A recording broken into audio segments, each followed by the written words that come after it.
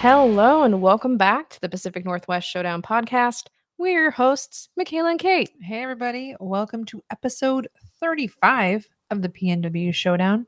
It's been a minute. We had a little bit of a break here and there, but thanks for sticking with us. And we did have that bonus episode with Nikki Scarlata, so that was pretty dope. That was super fun. Love talking to him. And it was recorded. It was like video recorded, so you could see us while we were talking. Which is a rare Versus situation right now, for the Pacific Northwest Showdown podcast. Where I was in my classroom today moving stuff around, and I'm not presentable right now for a video. We are not presentable video right recording, now. So that's nice. But hey, we're getting it done. We're making the recording, doing the podcast. So that's good. Here we are. All right. Well, we have a lot to discuss this week in the Pacific Northwest Showdown podcast. There have been a lot of awesome things happening for our sports teams. We had the Seawolves draft. We had the OL Reign winning the Women's Cup, which we will discuss a little bit more here later. And the Mariners are continuing to battle it out for the AL wildcard spot. The Storm are in the playoffs, are going to the semifinals. All these things. The Seahawks season's really about to kick off here. So we're going to dive into all of that in the Showdown Lowdown coming up next. It is time for the Showdown Lowdown. The Showdown Lowdown. Where you get your Seattle sports news and updates. You do not need to turn up your volume. That was just us speaking very quietly. It was whispering.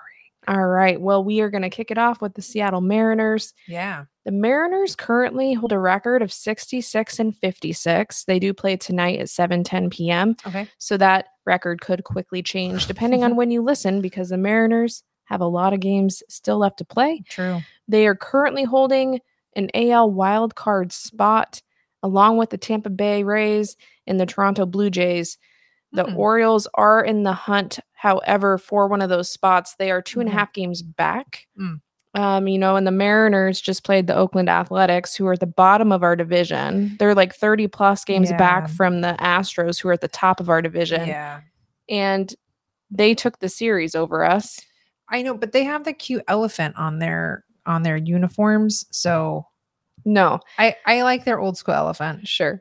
I'm going to go with that. That's my positive thing. So, we lost 2 games to the Athletics in that series. That's not ideal. It should have been kind of a gimme win, though you can't say that in the world of sports, right? Nope. But in terms of being playoff ready and playoff dominant, you have to be winning these games against these teams that should be easier to win against. So as the Mariners go on to take on the Washington Nationals today and over the weekend, they need to find wins against that team. The Nationals are not that great. It is expected that they should win those games. So they can't afford to drop them at this point. And they need their offense to continue to show up for their bullpen to support them on that front. They have 40 games left in the regular season, and it's time for them to finish strong. Yeah. Manager Scott Service said, with 40 games left this season, we can only play one game today. We can only win one game today. We can't win games in bulk. You can't play games in bulk. We're not Costco. Oh my gosh. I love the most important game is today's game, and we're going to focus on that one, and we'll go from there.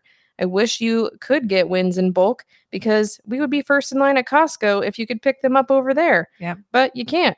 So you've got to play every day. And that quote I just thought was so funny. It's true, right? When you put it in that perspective, you have to play one game at a time, and people might not enjoy that phrase because it's said so much in the world of sports, one game at a time, one win at a time. Yeah. But you're not playing multiple games all at once. It's not possible. Well, and it also just kind of goes back to what we've talked about a lot, which I've been learning with my #learning sports, is that it's like really every game is a different chance for someone to come out on top. Even the best teams will fall to teams that aren't, air quotes, as good as them, And so that's a great reminder for sure to just take it one step at a time, one game at a time. So moving on from the Mariners to the Kraken, thank the Cosmos that the Kraken re-signed Ryan Donato. If you haven't heard about this, maybe you don't follow the things. That was a really exciting thing for a lot of people. I could not have been happier to finally hear that he had gotten re-signed. He scored, the first ever Kraken goal, and will hopefully do a lot more scoring this upcoming season with his 1 year, $1.2 million contract. So excited for another year for sure with Ryan Donato. Now, the Kraken have also brought on new assistant coach Dave Lowry.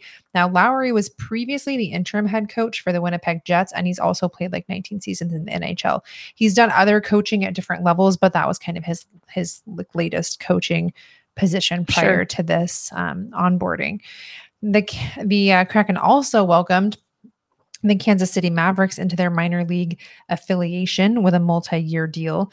The Mavericks are an ECHL team. Now, ECHL used to mean East Coast Hockey League, but now that it has a nationwide presence, the acronym was changed to become the actual league name. So the Mavericks are going to be entering their 14th season with a record last season of 32 wins and 40 losses. They were previously an affiliate of the Calgary Flames. Now, with the Kraken now also having both of their affiliate teams in place, some folks, might be wondering how all this works and why it matters. But so players on the Firebirds, the Coachella Valley Firebirds, that's our AHL team, and the Mavericks can be on different contracts. So some will be on contracts just for that team, or they can be on NHL contracts. So since the Firebirds are new, this most likely won't affect much for them. But for the Mavericks, the players on NHL contracts that were continuing this season would most likely be transferred to whoever the new affiliate for the Flames is going to be. Now, at this point, there are at least in the last week or so, there are 7 NHL teams without an ECHL affiliate, Calgary included, but only 3 ECHL teams without NHL affiliates. So it's not exactly an even kind of thing. But I suppose none of that really is like a Kraken problem, and that's fine. Speaking of the Firebirds, aside from the reveal of their amazing looking mascot, Fuego. Yep. Don't worry, Rucky, you're still my number one. Fuego seems to have a lot of personality, great costume, great whole look, great, I shouldn't say costume, uniform, great whole everything. Love following him on social too. He's got good stuff. Don't worry, Rocky, you're still the best. The AHL team, the Firebirds, are going to be playing 4 games in the Seattle area in October.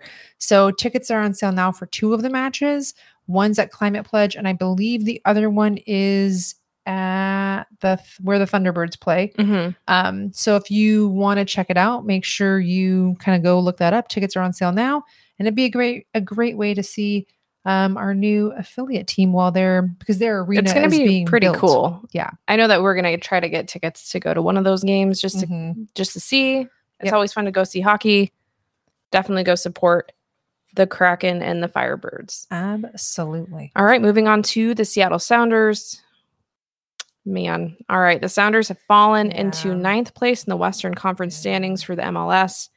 Winning has been inconsistent for the Sounders in the last month or so.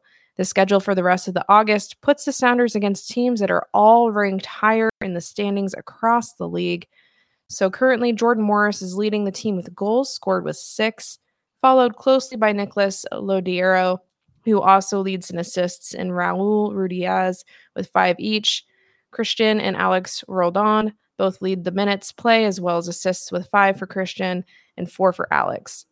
This past match against Real Salt Lake was a crusher at home for the Sounders as a goal to lead was disqualified after a call that many fans disputed about the Sounders being offsides ever so slightly. The outcome of the match was Salt Lake 2 and the Sounders 1, definitely a disappointing loss at home. The Sounders' next match is August 26th at the Portland Timbers. And as many of you know, they are a huge rival for the Sounders, so it's going to be a really big game. Yeah, for real. Be sure to tune in and watch the match on ESPN or go down and attend if you can. This will be the first of 3 matches on the road for the Sounders. And who knows, maybe they will have better luck while on the road instead of at their home field, Lumen. It's a good point. Maybe so. Keeping it with soccer. Talking about the OL Reign now. Can I just interject here? Okay. I'm gonna miss Ali Watt. Well, I know. It's true. So the OL Reign right? They have they've announced that forward Ali Watt was traded to the Orlando Pride for $125,000 in allocation money. And so from what's been seen online, it looks like this was very amicable and may actually get Ali more playing time. And like Michaela said, like, we're going to totally miss seeing her here. We're going to be fans of her wherever she plays. She's already had her first game with Orlando Pride. And actually her first game that she went in, within 8 minutes of her going in, she scored her first goal She did. for the season for her. So that's pretty good. Now, the OL Reign have risen overall in the NWSL standings to 5th place with a record of 6-4-6 on August 7th. So a little while back now. The Reign had their first loss at Lumen Field against the Houston Dash, losing 1-2. They came back on their match on the 14th against Gotham City FC to win 4-1, with Megan Rapinoe scoring 2 of those goals and providing an assist. What an to incredible Rose game Lavelle. by Megan Rapinoe. It was a great game. And that was the game. No, that wasn't the game. That wasn't the game after the last home game for Sioux. That was the August 7th game. Yes. Which that one point that we had was Megan Rapinoe Yes. that night too. And that was her first goal of the season, was after the Storm's regular season last home game. So anyway, moving on. Sorry, I got off track. But the win that they had against Gotham City FC, that win also made coach Laura Harvey the winningest coach in the NWSL by having 82 wins, the most wins for regular season matches. And it also put the Reign as the first team to reach 5 wins at home in the 2022 season.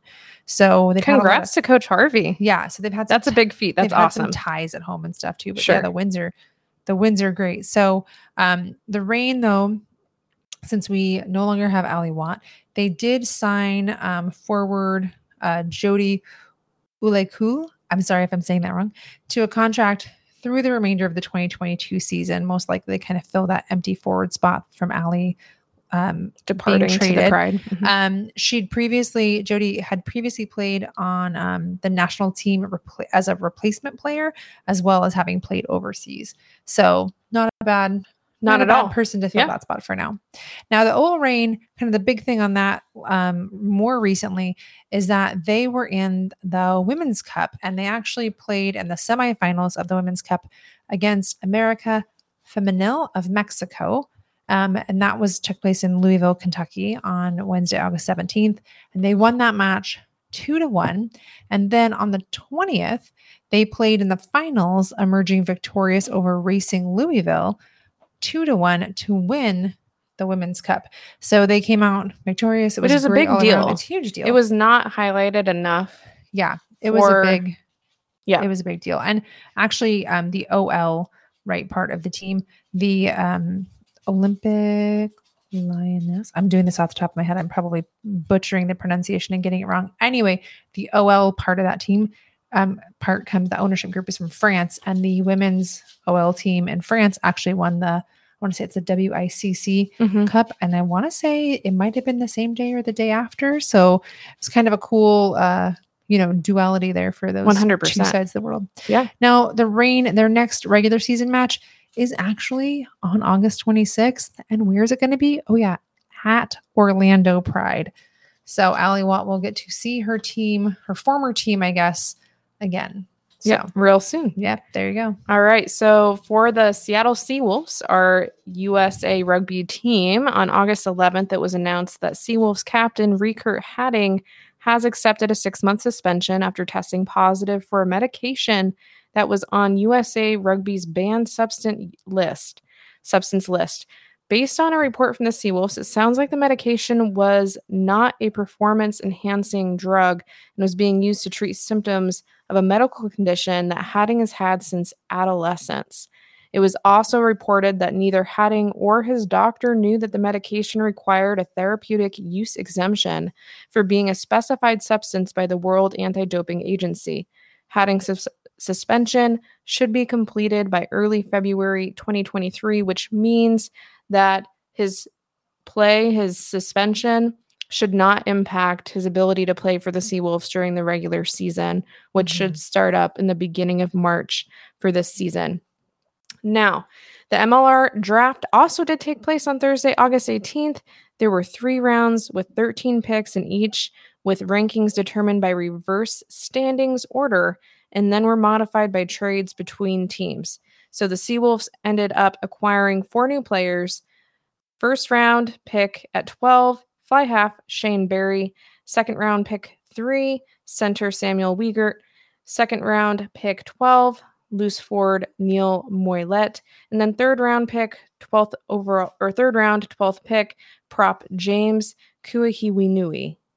Yeah. I hope I said that one right. Yeah, there you go. So we, and it sounds like people are pretty excited about these new players that are going to be joining the Seawolves. And so I'm looking forward to it as well.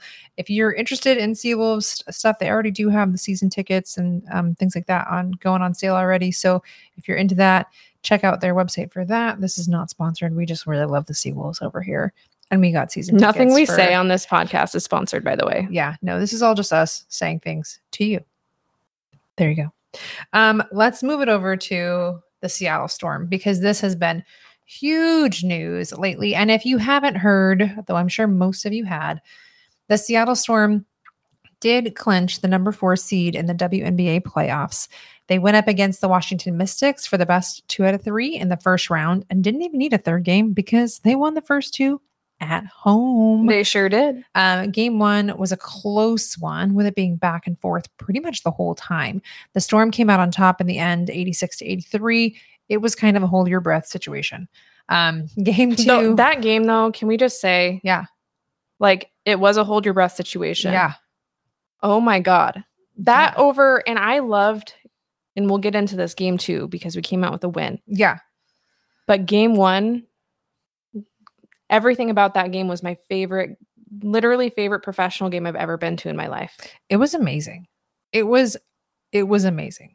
The way the atmosphere felt, just, I don't know. There's something about that game for me that just stood out. And I was amped. And I had been up since 3:50 that morning. Yeah. And it's like, you know, because you did an interview that morning. Or I did like that, for the preview for the Seahawks Chicago game. Yeah. And so I had been up really, really early preparing for that. And it was like 9:00 at night. The Storm win the first playoff game of round 1. It was amazing. And I am like, I'm not even tired. I'm ready to go. I didn't take a nap all day, and I've had maybe 2 cups of coffee, but like, let's go. I was shocked she was so alert. I'm going to be honest. Yeah. I was very surprised, but I was glad for it, because who wouldn't have been able to be awake like that? Because it was loud. It was energetic. And for game 2, it was even more crowded than game 1. And it started out totally different. The Storm achieved a great lead early on. Sue Bird just set the tone for the entire game, putting up a double-double with 18 points, 4 rebounds, and 10 assists. And the Storm came out on top in game 2 with a score of 97-84. Now that score, we did have like a 10-point kind of lead in the beginning for a little bit there, and then it kind of got closer together, and then we got a lead again. The Storm are a little bit notorious for giving up a 10-point lead. Yeah. Just a little bit. Yeah. And so it always makes things interesting. Like, they'll keep you on like, your toes. Oh, you never get comfortable. And that should be the world of sports, right? You never get comfortable. You play your hardest from start to finish. You don't let up. And yeah. Yeah. And it was game 2 was also a great game. Totally Sue electric. Bird vibes. So now, good. I will say game 2 with Sue Bird. Oh my gosh. She was on it. You can tell that she has been in these circumstances throughout her entire career at the WNBA level, at the Olympic level. She handles these situations so well, and she lives up to that moment. And to watch Sue Bird, and it made me emotional watching when she stole that ball. It was getting really close to the end of the game. My gosh, yeah. And it was the momentum shift. And I think the entire crowd and the Storm knew it. In that moment, that was a momentum shift that they needed to know that they were going to come out with a win in that game. Yeah. And Sue Bird stole the ball, and she took it for a layup. And her energy and the way she went off and the way the crowd went off. It was huge. That was the moment of the game. That was the moment of the game for me. And to hear her post-game interview. Oh, yeah, that was great. Oh, my gosh. Her talking about just saying how like they were getting notifications for Delta to go to Washington, because if they didn't win game 2, they would have had to fly over to Washington to play game three. Yeah. And so she's like, the team's getting these notifications to check in. She's like, we're not checking in because we're not going to go. Yeah. And so that was just cool to hear her post-game interview to talk about that. It was pretty great. I mean, I'm glad that we were able to be there for it and everything. Worth noting and important to mention, Gabby Williams did go out, I believe it was the third quarter, for concussion protocol, and she ended up with a concussion, I suppose, is what I'm remembering.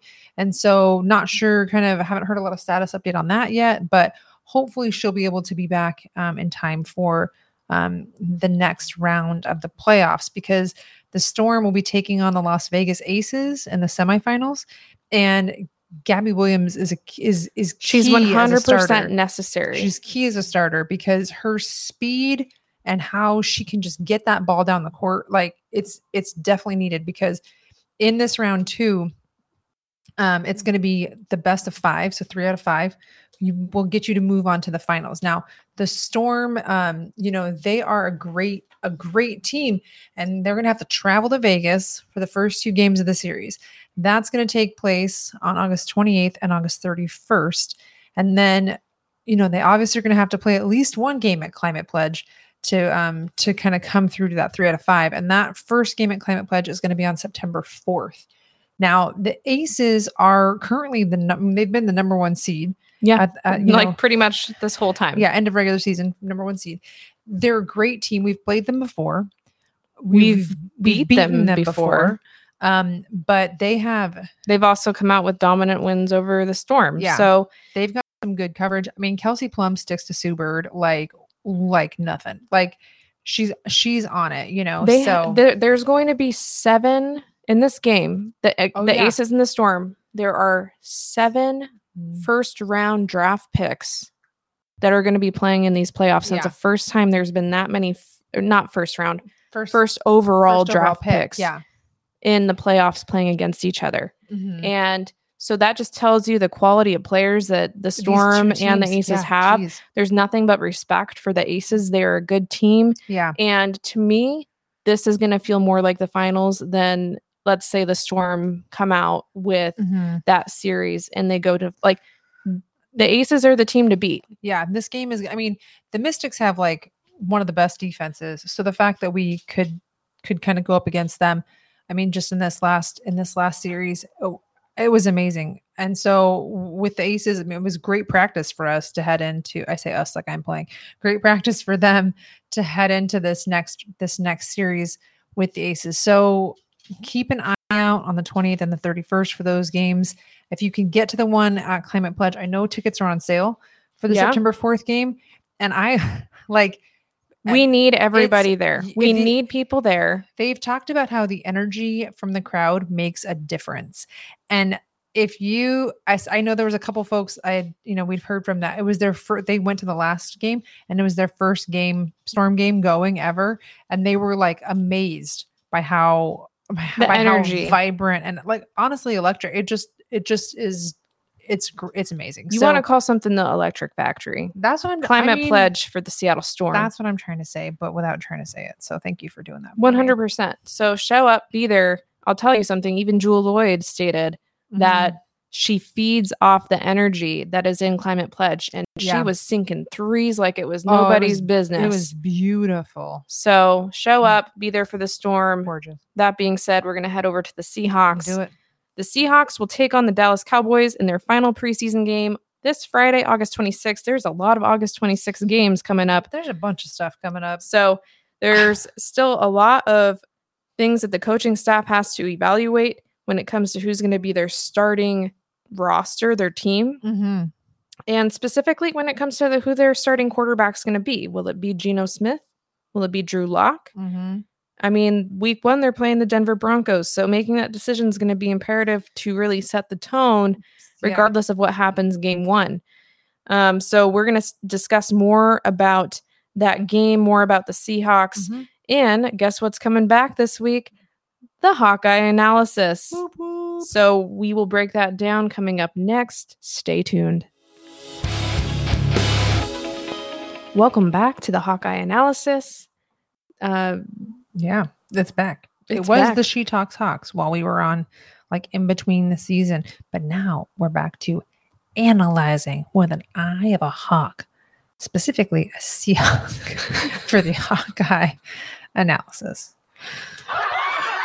Yeah, this is why I'm not in charge of this part and you are.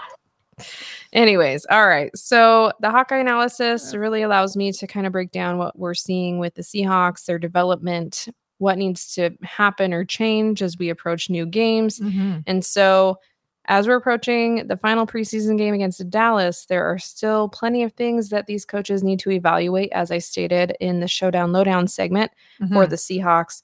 So we are going to break down and kind of go through what needs to be addressed before game 1 of the actual season against the Denver Broncos. Yeah. So let's start with the biggest question on everybody's minds. Who wins the QB battle, Geno or Drew? So here's the deal. I think that I truly do believe that the fans want Drew Lock. Sure. And I think that in game 1, he showed a lot of promise and reason why fans want to lean into him. The Seahawks traded for him, obviously, in that Russell Wilson trade. Yeah. He has the promise and the ability to develop. Sure. He has a huge arm. He can be mobile. Mm-hmm.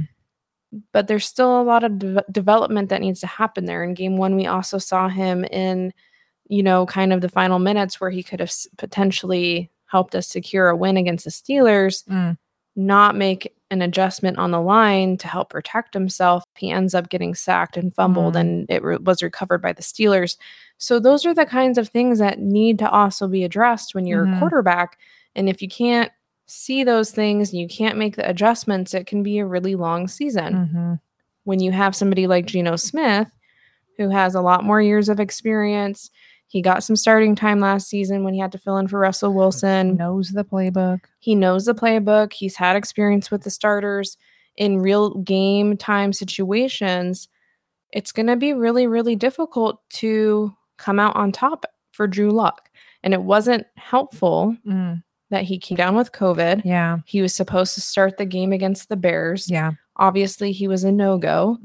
Geno Smith got more time, and people are being pretty hard on Geno. There were a lot of drops in that game. Sure. Nobody that was Geno's supporting cast in that game helped make him look better or that he should win the job. So that's not helpful. Gotcha. So other people could have been making errors or having issues with their own position, but because it involved like a pass or something like that, it made it look bad for Geno too. 100%. Gotcha. Okay. So going into game 3 of the preseason against Dallas, Pete Carroll keeps saying, expect Drew Lock he needs a lot more game time. He needs a lot more time on the field. Yeah. It would make sense, in my opinion, that they would start Drew Lock simply for the fact that they need to see him more on the field. But also, if you want to rest and protect the quarterback that you think might be starting against Denver, True. There can be a flip side here. Typically, starters in game 3 will get more time because they want them to have more time on the field to build that cohesive mentality, to know what's going on, so it doesn't look like it was the first time they played together in game 1. Yeah, that makes sense.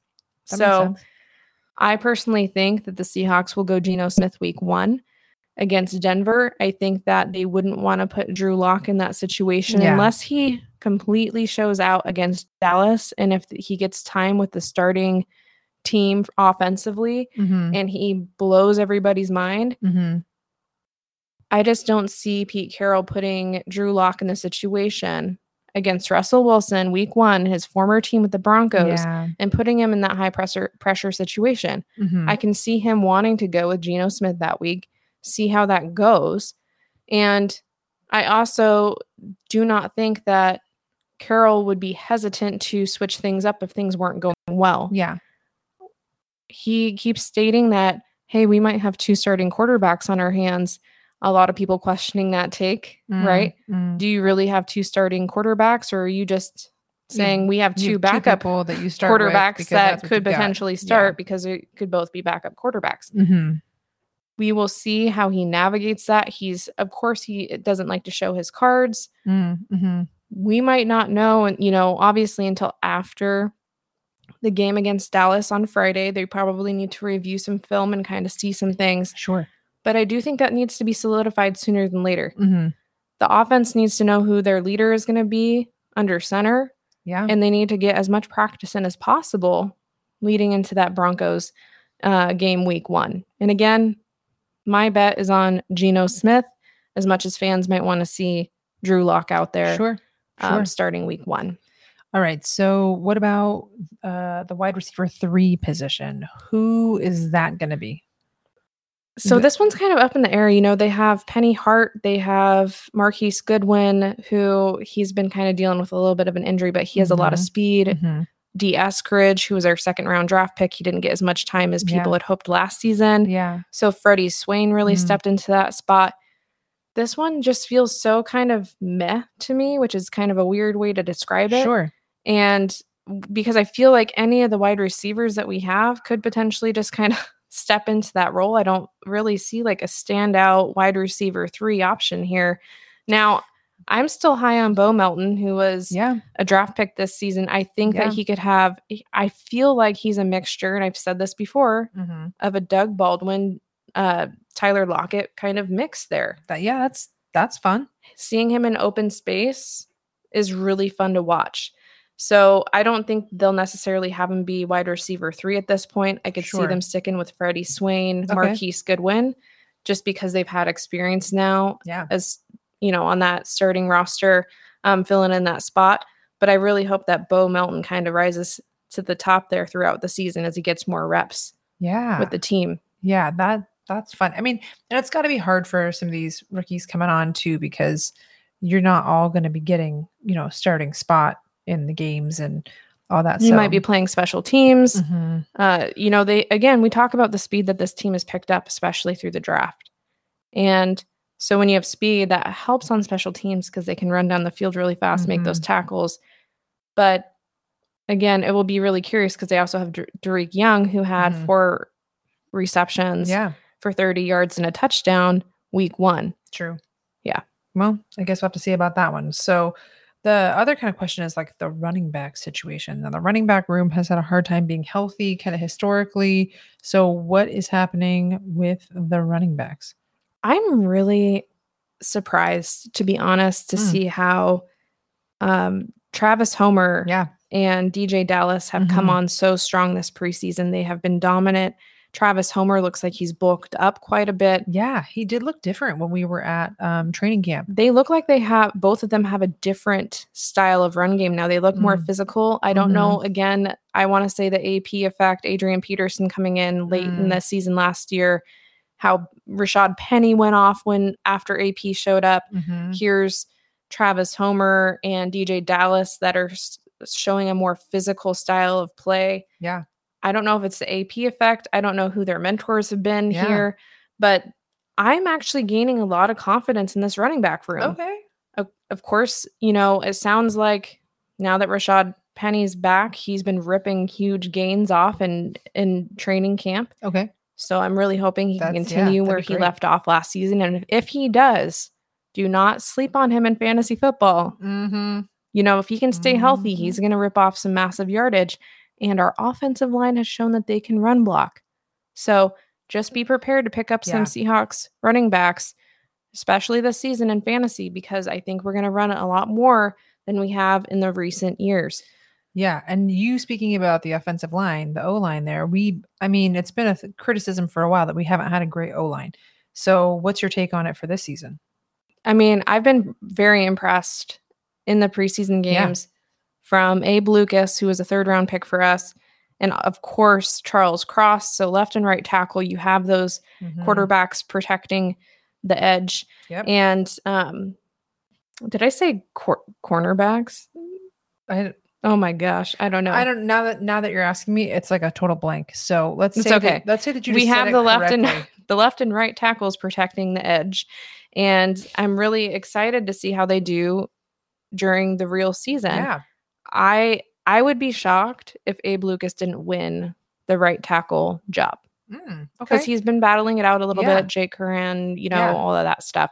So I would be really excited if we had a really young line. I'm grateful for Damian Lewis that Yeah. his injury that he had against the Bears Yep. was not season ending, because I'll tell you something. The moment you hear Aircast Yeah. and a cart's on the field, It's you scary. almost feel like it's an automatic season ending Yeah, injury. it's scary. So it's been great news to hear that there's no structural, in that way, like damage, broken bones, anything like that. He should be able to come back. There isn't necessarily a specific timeline, but it will not be season ending. And I'm really excited to see this offensive line this season. Well, I'm excited too. So, I mean, whoever quarterback is going to be, they should have probably more time than they've had in the past. So that O-line is looking a lot better. I will be honest and say that as much as, we all have feelings about Russell Wilson leaving, I am kind of sad that if we happen to get an offensive line that gives a lot of time for passing, that he wouldn't have gotten that opportunity, because I wonder what that would have looked like with receivers like Tyler Lockett, DK Metcalf getting open. But we're in the situation. Now's a better time than ever, because if you have quarterbacks that need that time, a little bit more time to make their reads, this is best case scenario for them. Absolutely. So we'll see how that goes. Now, on the other side, with defense, we've had some trouble with tackling in these last two preseason matches. So 2 preseason matches. We've had 2, right? Yeah. Okay. Got lost for a second. So what's going on with all that? I don't really know. You talk about technique and just like having basic fundamentals being clean in that way. Bobby Wagner would preach it about just being consistent with the basics and the fundamentals. And of course, Bobby Wagner's now with the Rams, but the fundamentals are the key components. I don't care whether you're second or third string or you're battling it out to get a main roster spot. You need to be technically sound. And somebody in the game against the Bears that was unfortunately a former second-round draft pick, Marquise Blair, who has dealt with injuries the last 2 seasons. I was really hyped on him when we selected him. He was a second-round draft pick. And he had 5 missed tackles, 4 or 5. And that's just not okay. I know that Pete Carroll, they cut a linebacker who they had picked up in free agency this year. People were not expecting that, but he wasn't making technically sound tackles. So he's not playing around when it comes to playing sound football and whether or not he'll keep you on the roster. You got to show up and you got to do your business and you got to be good at what you're doing. I remember when we first kind of got together and we were watching sports together a lot with football. And one of the things that would drive you crazy is with the tackling, and you'd be like, wrap him up. You got to wrap him up and try to make sure you actually get the guy taken down. And so it seems as much as I love those hard hitting hits, you're not Cam Chancellor. Cam Chancellor was a very special player that if his body rocked into you, you're going down. Good luck. But not many players have that kind of, they're not the enforcer, Yeah. And so please wrap them up. Don't just try to hit them hard, tackle them. Yeah. Tackle them. It's really cool seeing those hard hitting plays where you're like, ooh, and you just cringe for the player who got hit. Yeah. Yeah. Geez, watch some rugby. I was like, go talk to the Seawolves. Yes, 100%. Go work with them. Go talk to the Seawolves and work with them on tackling. Absolutely. Wrap them up. It would help. Now let's move over to linebacker, right? So what about our depth over there? I am so concerned about the depth. Yeah. We have Jordan Brooks, Cody Barton, who I honestly am not that high on. I feel like he's a second string linebacker and he's going to be filling in as a starter, and then we have players who can fill in at linebacker. I always think about them as more coming off the edge, but you talk about Darrell Taylor possibly coming in and filling in a little bit. He has a lot of speed. He is amazing. I love Darrell Taylor, his energy. Yeah. I mean, he has personality. Yes. And then Boye Mafe, how they might bring him into that linebacker role a little bit here and there. He has a lot of speed. He showed up for preseason. He had a little bit of a shoulder issue, though, coming out of the preseason game. So they got to nurse that a little bit. We'll see how that goes through the season. Yeah. If they rest him this next game, you got to be really cautious with those shoulder injuries because they use that all the time. So I'm really concerned about that linebacker depth, and I don't know how they're going to fill it. Well, I guess that is a mystery to soon, hopefully, be solved. Now, okay, we've talked about a lot of positions, but let's go to cornerbacks. Who are the starting CBs for us? Ooh, see, I really want so bad. Like, I'm somebody that loves having rookies start because number one, that tells you one of two things. Either you drafted really, really well, Yeah. and you have a lot of rookies starting because you you've just got a great- did that yeah. good in the draft, or it's telling you that you don't have much depth and you have a lot of holes, and so you have to plug in where you can.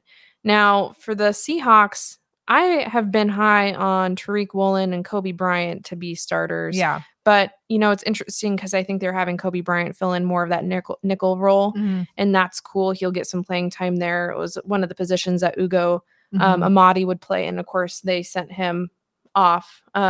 He's no longer on the team. They traded him. But I do believe to start, if Artie Burns is healthy, he came from the Bears, and I believe Artie Burns I'm going to say it. Don't quote me on it. I think he was a former first-round draft pick. Okay. But he came over from the Bears, which, of course, our defensive staff, to have that experience. I could see him starting corner and that, Sidney Jones would pick up where he left off last season. He did pretty decent in coverage that he would start on the left side, Artie Burns on the right side. Now, Tariq Woolen had a really good game against the Bears. He didn't give up any explosive plays like he did in the first game where he said he had some of those jitters. Yeah. He cleaned that stuff up. Yeah. He's been sticky on DK Metcalf through training camp. Yep. So I'm really curious to see who wins out that job. Yeah. And honestly, like, I'm kind of bringing up that point about Tariq Woolen. Again, like, I feel like it would be nerve-wracking to go. I mean, I know it's preseason, right? But it's such a big difference from college. And so for these guys, I think it's hard because we want to kind of analyze and criticize and all the kinds of, well, we don't really criticize as much, but analyze all the things. But these guys, like, it's a lot, right? So I'm glad that he showed out a little bit more in the second one with the Bears for sure. Me too. Now we've had penalty stuff, right? Like penalty issues. Mm-hmm. So how are we going to kind of clean that up? This is one of the areas that really did not help Geno Smith in last week's game in terms of being able to convert when penalties happen, and then it brings things back, and then you lose it down and all of that stuff. So that's kind of something that needs to be it 100% needs to be addressed. I feel like the Seahawks have been notorious for years of having penalties that just can sometimes lose them the game. And if they can clean those up, offensive line needs to figure it out. Yeah. No holding penalties, no false starts. Yeah. All of those things can impact, the ability to convert for a first down. So you got to do something about it. Yeah. So hopefully that gets addressed, because I agree with you. It's frustrating to see things that feel sloppy, that feel like you can't get the momentum, right? You convert for first down and it's really exciting and the play was awesome. Yeah. And then all of a sudden it's coming back. That just completely kills the momentum moving forward. And that's 3 and out's hard. It's hard for fans. It's hard for the team. It's hard for everybody involved, right? If you want to control the clock, you got to continue to get first downs. You need to just continue to move the ball. You got to run it. You got to get the first downs, all of that stuff. Move the chains. And if you want to keep your defense off the field and get them as much rest as they need, you got to own the ball. Yep. On offense. Well, I'm looking forward to Friday's game to see how any of this stuff has improved or changed, or, who's out on the field, who's getting more playing time. And I'm really excited because I'll actually get to watch this one live. Yeah. The first two we didn't get to watch live. We had them recorded and we were able to watch bits and pieces, but it's not the same. But Friday, you can guarantee that you will see some tweets from me live during the game. Hopefully she's calling people sexy or something, because Probably. That's usually when things are going well. 100%. I love it. All right. Thanks for tuning in to the Hawkeye Analysis. Coming up next is the mailbag segment. You've got mail. Something like that. Well, welcome to the mailbag segment where we answer your questions. and we do the best we can to make sure they are hopefully correct answers. Something. I don't know. Let's just get to it. How about that? It's a shallow mailbag today, but that's okay. We have a question from Genevieve Collier, and it is, how successful have teams been with 2 starting QBs? Is Jacob Eason a hidden gem or just had a good drive, even without a touchdown? Also, my mother wants to know why baseball guys are built different. Those jaws. This is hilarious, first of all. There's like multiple parts to this. There is. Let's start with the QB part and then we'll get to the mom part after. Okay. That sounds like the fun part anyway. How successful have teams been with 2 starting quarterbacks? To be honest, it's kind of cool. Like, so the only tandem that I could think of would be, when Drew Brees was with the Saints and they had Taysom Hill and they would be able to do these kind of trick plays. Sure. And be able to use Hill in ways that other people couldn't. Mm-hmm. But you have to have those plays specifically drawn up. It's not about like one quarterback is starting half the games, the other quarterback is starting the other half. It's really about leveraging them within, I would say, the actual game. Sure. And the difference is that Taysom Hill could also play receiver very well, fullback. He would play in these other positions that they could count on him to be successful in. So he was more of a jack of all trades versus a full-time quarterback, which he did try to step into that role, and it just didn't fully pan out for him in that capacity.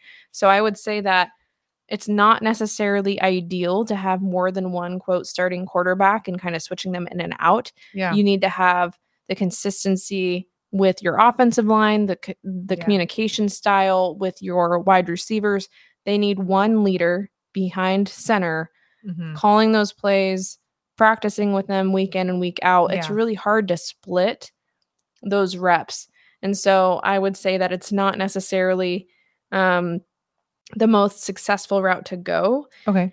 And as for Jacob Eason, I do think that it was a decent drive. I think that any quarterback that comes in can have one of those decent drives, but I do want to make note that he is also not playing against starters, which is an important note to make, right? It's true. In the preseason, you don't always have the starters out there all the time because you're saving them. So I wouldn't necessarily call him a hidden gem at this point. Sure. It's not to say that he couldn't be, but he also hasn't gotten many reps at the NFL level. He's had 5 total before he came to Seattle for a regular season game. Yeah. And I think he went like 2 for 5 with 20 yards or something. It wasn't that many. So it's a give or take. I feel like hopefully my bias doesn't come through as a Cougar because he did play at UW. That's a good point. And I'm a huge Gardner Minshew fan, so I can't, but he's also seen more reps out there and he has more stats to back him up in that way to say he's a starter. Yeah, it's hard to get the experience if you don't get the chance to have it. It's like when you go for a job and they're like, you need experience for this job. And you're like, but I'm trying to get experience by getting this job. Right. Yeah. So, yeah. All right. So with that being said, let's get to mom's question of why baseball guys are built different and those jaws. I don't really have a good answer for that, but I understand what she's saying. Like every athlete has a different physical, different sports seem style, to require maybe different muscle groups in a different ways. The only one practices that really doesn't have a very unique specific type, I would say, rugby. There's a position for literally anybody, no matter what your body. Yeah. No matter what your body looks like, what your size is, there's a place for you on a rugby team. Big, tall folks, you got small folks, you got folks of all sizes out there, really. 100%. Yeah. But yeah, baseball, it does seem the jaws. A little bit of I'm going to have to pay a little bit more attention to their jaws now. It's like the chiseled. Is it a chiseled look? The thing is with football, like they wear helmets. So we don't get to see them that often. To see what their faces look like. And that was one of the things I realized when we went to the game last year and got to sit. We sat really close, kind of like behind the bench, the Seahawks bench. And I was like, oh, that's what that guy looks like. Because I'm like, I don't know. They wear helmets all the time. So maybe that's part of it. Maybe because baseball, they wear a helmet, but it just only when they're batting and it only covers part of their face. The one thing I do have to say is there was a time when there was a player who did not have, and this is in baseball, they did not have a helmet or their ball cap on. Mm-hmm. And I actually didn't recognize them because their hair was a lot longer than I thought it was. Was it like real life or TV? It was like TV. So okay. they had it off. It was the moment. It was a Sam Haggerty moment. I didn't realize his hair was like as long as it was, and I was a little confused about who it was initially. But he had like, scored. He was running really fast coming into home, and his helmet. He didn't have his helmet on. It was like off, and he was like really pumped up. And you just see like this headband, and that maybe the headband threw me off a little bit too. Sure. But you saw this headband with this hair like just kind of flown back a little bit, and I didn't realize Sam Haggerty's hair was like. It's not like super long, but it's longer than I anticipated. Well, and that's the thing with hats, right? Like, and hair in general really changes what somebody looks like. So that's a really great point. Yeah. Hats, helmets, all these things. We don't know who you are, but we can see your jawlines, baseball players, and apparently they're great, according to Genevieve Collier's mom. Yeah. So thank you for that question or those questions. That was pretty fun, actually. Let's go over to Rick Judd. Rick Judd said, who had the best sneaker game from the Storm this season?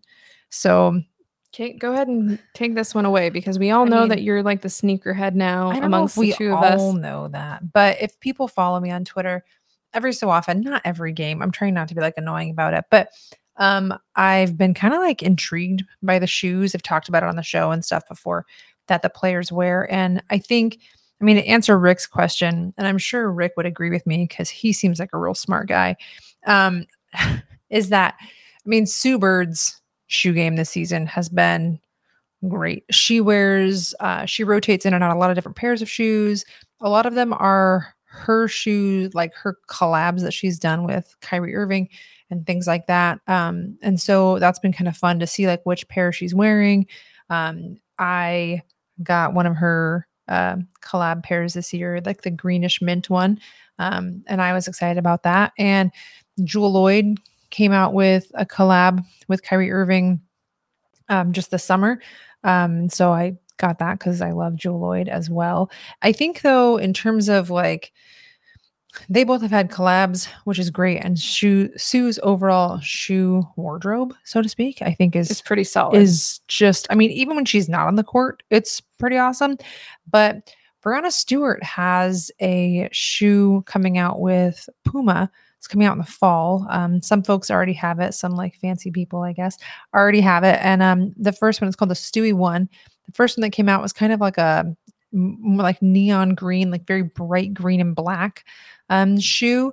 And then there's also a black one that's coming out. And then in this last game, she was wearing what appeared to be maybe a gray and black variant of that shoe. And so I think from my memory, this is the first like signature shoe for a woman basketball player in like over 10 years. Yeah. And so, and no shade meant at Breanna Stewart in this moment, but like the fact that Sue Bird didn't have her own signature shoe, to me is amazing because I'm like, you would think, but her collabs with the Kyrie Irving shoe has been pretty great too. So, but big props to Breanna Stewart for that because that's a huge thing for these players to be getting these types of deals and endorsements. 100%. Women's basketball, obviously, as everybody knows, the players aren't paid as much.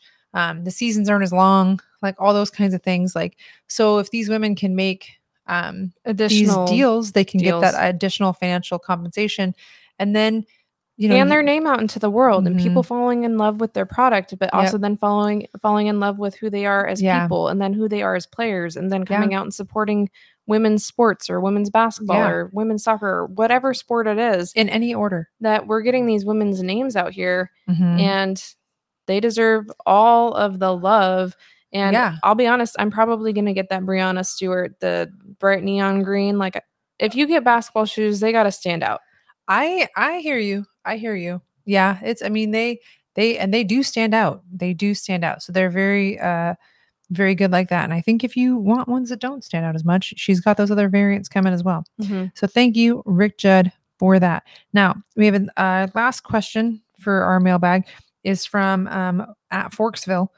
And I totally read that wrong in my head. So I'm really grateful that Michaela told me that it was Forksville because I was trying to figure out like KSville. Like I wasn't sure. I was like, is it Kentucky State, Kansas? I don't know, whatever. So sorry, Forksville, but I'm glad that my wife knew more than I did. But Forksville asks, is it just me, or does Elena Delle Donne seem like she's dropping hints that she wants to be in Seattle to play for the Storm?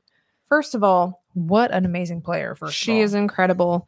And if somehow in the basketball gods world that she came and played for Seattle, that would be incredible. I mean, wow. Now, she is under contract through next season. So more than likely, obviously, unless there was some massive trade that happened or went down, would she not be with the Mystics next year? Yeah. We also, we don't know the status of Breanna Stewart. Yeah. She's on a 1-year deal. Jewel Lloyd. Yeah. We have some stars that we need to also maintain and keep here. Now, Breanna Stewart could go to the New York Liberty. She had discussions this offseason. No. She's from New York. Could she go home? Stay here. We want her to stay here. Stay here, Breanna Stewart. It would be interesting to see, oh my gosh. I was so scared every time Delle Donne got the ball. She's so good. You couldn't defend her. And, it was frustrating because you're like, I mean, that was a really good shot. You can't hate on her. She's a really, really solid basketball player. And it was interesting because I read up today that she was actually out the last 2 seasons for quite a few games due to back issues. And so she's really gotten this season a lot more healthier. And I mean, it showed on the court. And it showed why she's imperative to have on a team. Absolutely. So we haven't heard anything specific about her or any hints at potentially wanting to come to Seattle. You might have seen something that we haven't. So if you have, don't hesitate to send us whatever information that was that you saw, and we'll read into it probably as much as you are. But at this point, we do know that she's under contract through next season. Yeah, for sure. So, I mean, the internet's a big place. It's hard to find it all. So that's it for our mailbag. Thanks for sending in your questions. And just like every week, feel free to send in more. Yeah. And this kind of leads us to the end of the Pacific Northwest Showdown podcast. Kate, where can they find us? We are on Facebook, TikTok, Instagram, Twitter. We're in all those places. I'm trying to do a decent job. But Twitter is probably the most actively used. So be sure to check us out over there for all of that. Instagram, we get good story updates when we go to games and things like that. Still apparently not great at posting, but I'm gonna work on it. So thank you for joining us on episode 35. And as always, take care of your heart and mind above all else. Until next time.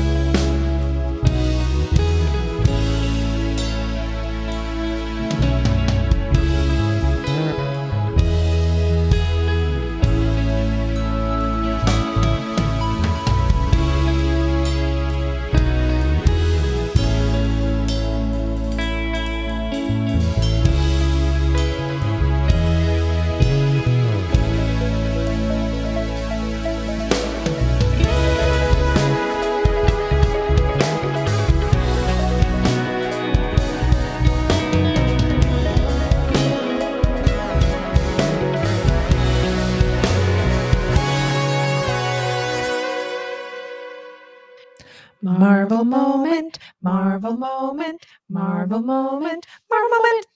Anyway, welcome to our Marvel moment. Sorry, not anyway. That sort of diminished at the beginning. And actually, that was pretty good. So if you hear the clickety-clacketing, oh my gosh. It's our dog. Since before we get to the fun part here, as you may know, we've been doing this remodel in our house. And so that's kind of partially why we've had less podcasts, is just like lack of space or silence or anything else. Well, we put in different flooring, and the dog has nails that go clickety clickety clack, even when they're like not that long, all over the floor. So if you ever hear clickety clacketing, it's our dog. It's the dog walking around. We don't know if you can hear it or not, but we can hear it. So just you might be able to hear it. So it's not like a metronome or some sort of cool beat we're trying to drop. It's just Our dog probably scrounging and looking for crumbs. Let's be honest. So, Michaela, Yeah. I was trying to figure something out, and I didn't know if you would know, but I just kind of wanted to know, like, what would you call a factory that makes like okay products? Mediocre. Yeah, I guess that's true. Richard Sherman. Okay. No. Oh, Yeah. Would it be Richard Sherman that would have been mad about that? Don't ever like mediocre. Yeah. Thing. Or For a was it second, I Doug thought you were trying Doug to say Baldwin. One of the two. I thought you were trying to say that Richard Sherman was mediocre, and I was about to be like, he's gonna be mad at you. No, not what you meant. Nope. Not what you meant. Well, okay. Well, I think a factory that makes just like okay things, you would call that a satisfactory. It's pretty good. That was good. That was good stuff. That laughter cut off abruptly. Okay. What about you? You got anything for me today? I got a better one. Oh, folks, it's better, she says. All right. What did baby corn say to mama corn? Can I have a unicorn? No. Oh. Where's popcorn? Really, he was just wondering where his daddy Russell Wilson was at. Oh. Hashtag corny. That's actually pretty funny. Oh, it is. See, that's how funny it is. Oh my gosh. So fun. So fun. I like the jokes. The jokes are fun. One day we'll do one of those YouTube videos where we tell dad jokes back and forth, and we'll see who gets the best laugh. Yep. Oh yeah, that would be fun. We're going to do that one day. Stay tuned for that. I will start collecting jokes. Yep. For that. I love it. Well, everybody, thanks for tuning in this long and sticking around to the end. And just remember, regular episodes have a Marvel moment. Some of our bonus, like shorter interview ones, don't always have it. So don't get disappointed. Don't be disappointed on the short ones if there's no Marvel moment. We save those for the long episodes. Sometimes Marvel moments have special giveaways and things. So, it's always worth a good listen. And just in case there's like a code word that tells you that you could win a gift card or something like that to Simply Seattle. There's not one of those today. There's not. But sometimes there is. So you got to stay tuned and listen in all the way. All right. Thank you for listening to the Pacific Northwest Showdown podcast. We're out.